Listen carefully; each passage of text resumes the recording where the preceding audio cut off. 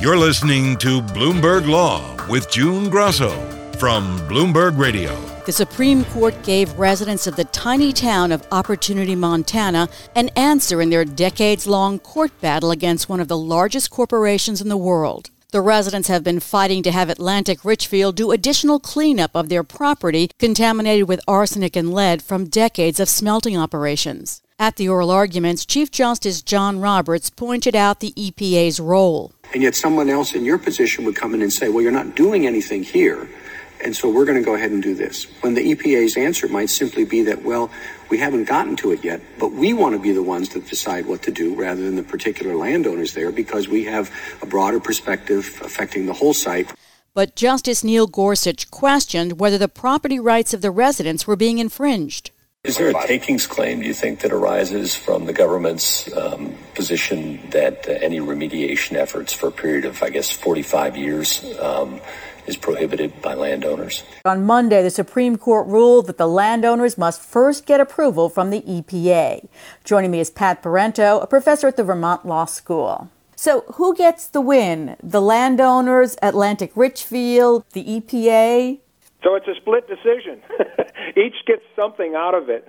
The landowners have the right, says the Supreme Court, to proceed in state court to seek additional remedies or restoration for the contamination from the Atlantic Richfield site. Atlantic Richfield gets to argue that the state remedy or the additional landowner remedy cannot interfere with the EPA remedy, which, of course, Atlantic Richfield has agreed to implement. And EPA gets to keep control over the overall cleanup and make sure that what landowners might do in addition to what EPA has ordered to be done doesn't interfere with that. So everybody gets something. Chief Justice Roberts authored the majority opinion. What was his thinking? The Chief Justice was sympathetic to the landowners, and he thought that Congress had clearly carved out a remedy for landowners who felt like the EPA remedy didn't go far enough to protect them. And he said state courts and state-based remedies were permissible and that Congress did not seek to cut those off. Justice Alito wasn't as convinced of that, and I think he probably would have tossed the landowners out altogether. Justice Gorsuch was even more sympathetic to the landowners and felt like they should be able to proceed without EPA's permission or approval. So you saw really an interesting split among the conservative wing of the court. In this particular case, the liberals sat there quietly. They certainly went along with Roberts and not with Gorsuch. An interesting little bit of a split between Roberts and Gorsuch on this. Gorsuch said that the outcome in the case strips away ancient common law rights from innocent landowners and forces them to suffer toxic waste in their backyards, playgrounds, and farms. And there seemed to be a little bickering, shall we say, between Gorsuch and Roberts, using the metaphor of a sandbox. Yes, a fight in the sandbox indeed. It was a testy exchange. Gorsuch is finding his voice, I think, on the court and being willing to stand up to the chief in this instance. He almost sounds like an environmentalist in this case, right? Worried about toxic sandboxes and so forth. You know, Gorsuch does reveal himself to be a strong believer in sort of the custom of law, common law, our heritage of law. We've seen that before in some of his opinions, and it's part of being, I think, a conservative judge who believes in property rights, and a lot of his concern about giving the EPA too much control over whether what the landowner wants is permissible or not is a reflection of his anti-regulatory outlook on life. So not terribly surprising, but very strongly worded concurring and dissenting opinion for sure. The landowners can sue in state court under state law, but they need EPA approval. And how big a catch is that? As Alito pointed out in his concurring opinion, at this point, the landowners really can't proceed any further without EPA's sign-off. And EPA rejected the proposed additional remedy that the landowners wanted before. So there's no reason to believe that EPA is going to approve at least what the landowners had previously proposed. Now, they may come up with a new proposal, but as they go back, you know, the Supreme Court has sent this back to the Montana Supreme Court for further proceedings, and it looks to me like either the landowners are going to have to go to EPA right now before they go any further in state court, or the state court is going to have to dismiss the landowner's case unless and until they get EPA's approval. That appears to be where we are at this point. So then so much depends on who's running the EPA and what the attitude of the EPA of the moment is. So that seems like a defeat for the landowners then. I think it's a partial defeat for sure. I mean, what they were counting on is a green light to just go forward with their case and prove their case in state court and get an award from state court. And it doesn't look like they're going to be able to do that. And it also doesn't look like they're going to be able to persuade EPA of the kind of work that they want to do on their own property, which may, according to EPA, interfere with the approach that EPA has taken to the cleanup of the site. And, of course, that's part of this big settlement agreement with Atlantic Richfield. And I think it's going to be hard to convince EPA that additional remedies are needed. But at least the Supreme Court has given the landowners the opportunity to try that.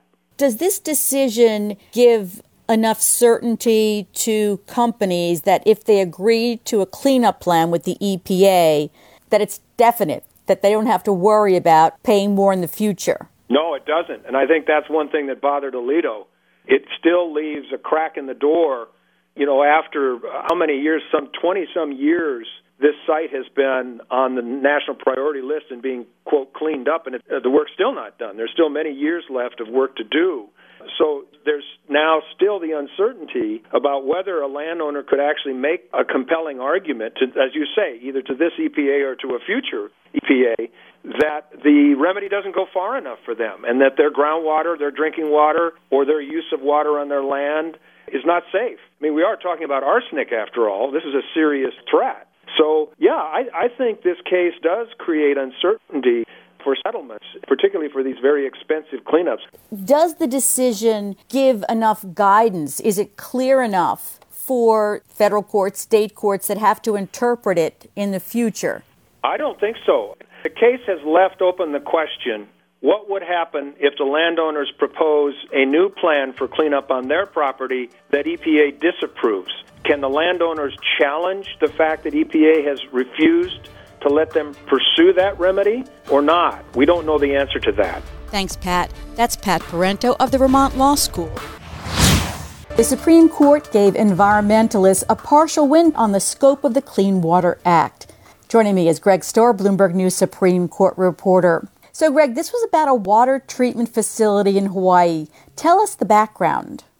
The background is this facility is in Maui. It's about a half mile from the ocean, and it dumps wastewater into wells underground, and the water then travels through the groundwater and eventually gets into the ocean. And environmentalists say they have studies that show it is doing serious damage to coral reefs there. And so the question is whether the Federal Clean Water Act requires that the facility get a federal permit to do that sort of thing, and if they do have to, they'll be subject to some significant restrictions. Did this turn on basically the interpretation of one word? It did, and the word is from.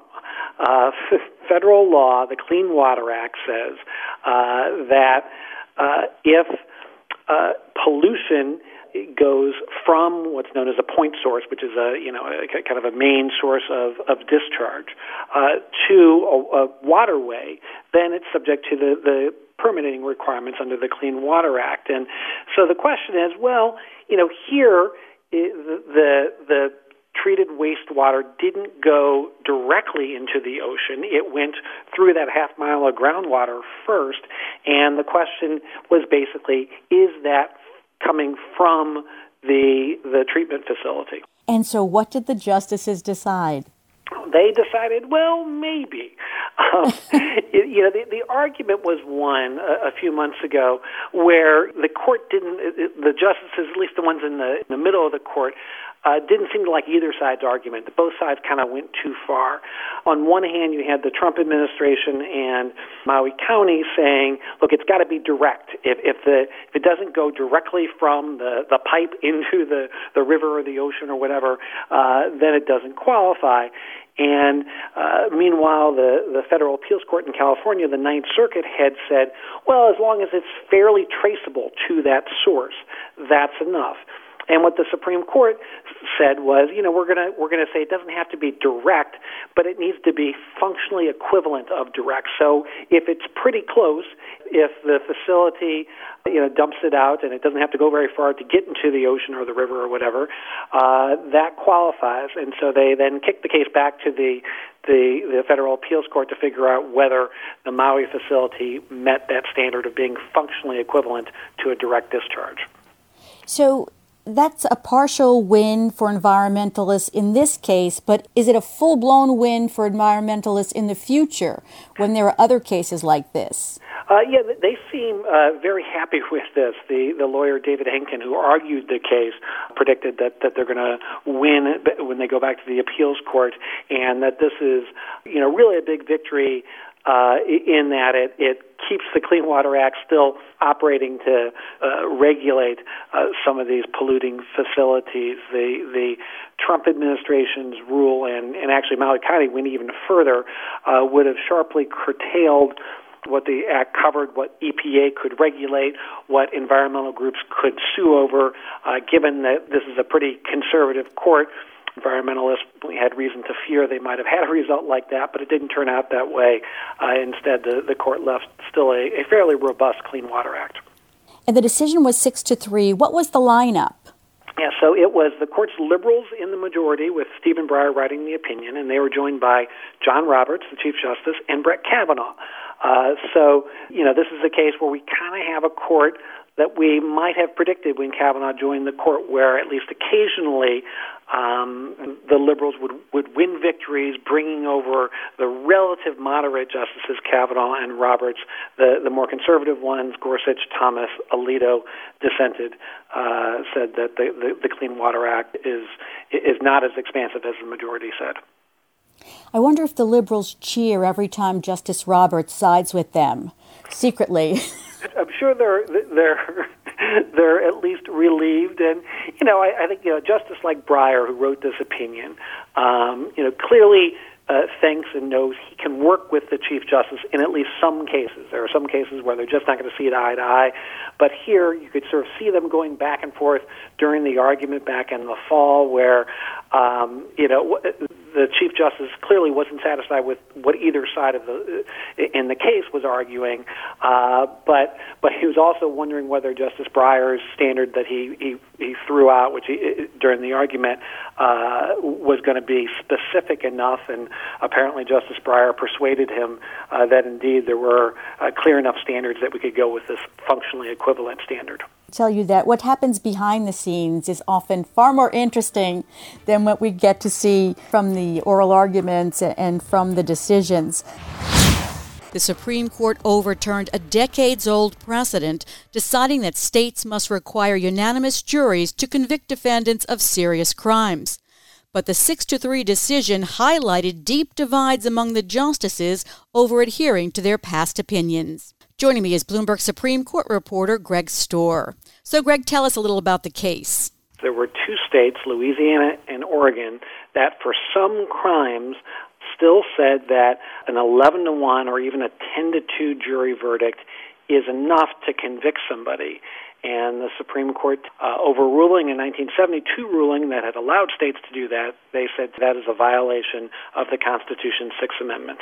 Greg, it was an unusual lineup, 6-3, with Chief Justice John Roberts and Justices Samuel Alito and Elena Kagan in the dissent. Was their dissent related to the issues presented or to whether precedent should be followed here? It was really about the latter. Justice Alito wrote for the group, and most of what he focused on was not whether the 1972 decision was correct, but whether this would be too much of a burden on Louisiana and Oregon to have to change their systems and to have some convictions called into question. Justice Alito said that there was a real reliance interest, that there are thousands of cases that could potentially be upended or at least affected by this ruling, and that notion of adherence to precedent, stare decisis, is something that is one of the most important issues for the court going forward. It's very interesting to me that was how they divided in this case.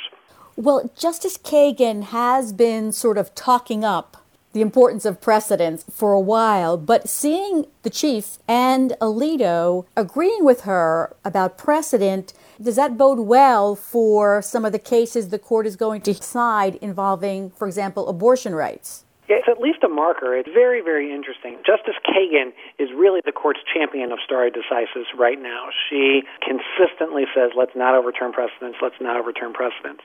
Justice Alito is somebody who has been willing to overturn precedents. You may recall he wrote the ruling a couple of years ago in a case called Janus that said that if you're a government employee, you have a constitutional right not to pay fees to your union to cover the cost of representation, and that overturned an earlier Supreme Court decision. And then Chief Justice Roberts is somebody who you can sort of see Justice Kagan often trying to persuade, to bring over onto her side. He is somebody who also doesn't want to overturn more precedents than the court really needs to. So it's a bit of a motley collection there, but definitely something worth watching going forward. Now, Justice Neil Gorsuch wrote the opinion for the court, and he said that stare decisis isn't supposed to be the art of methodically ignoring what everyone knows to be true. Yeah, he made the Interesting. point.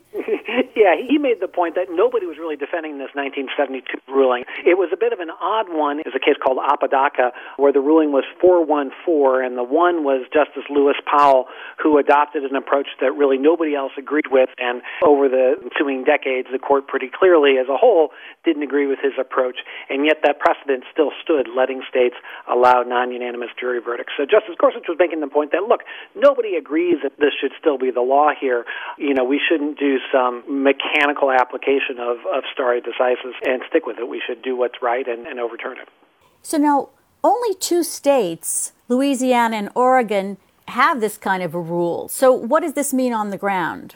Yeah, and they don't even have it for everything. Louisiana, for example, requires unanimity for crimes committed in 2019 or later, so this only applied to previous crimes. One issue the Supreme Court left open is whether it will apply retroactively to convictions that have already gone up on appeal and been finalized. Justice Gorsuch suggested pretty strongly that it would not apply retroactively, and Justice Kavanaugh, in a concurring opinion, flat out said it would not apply retroactively.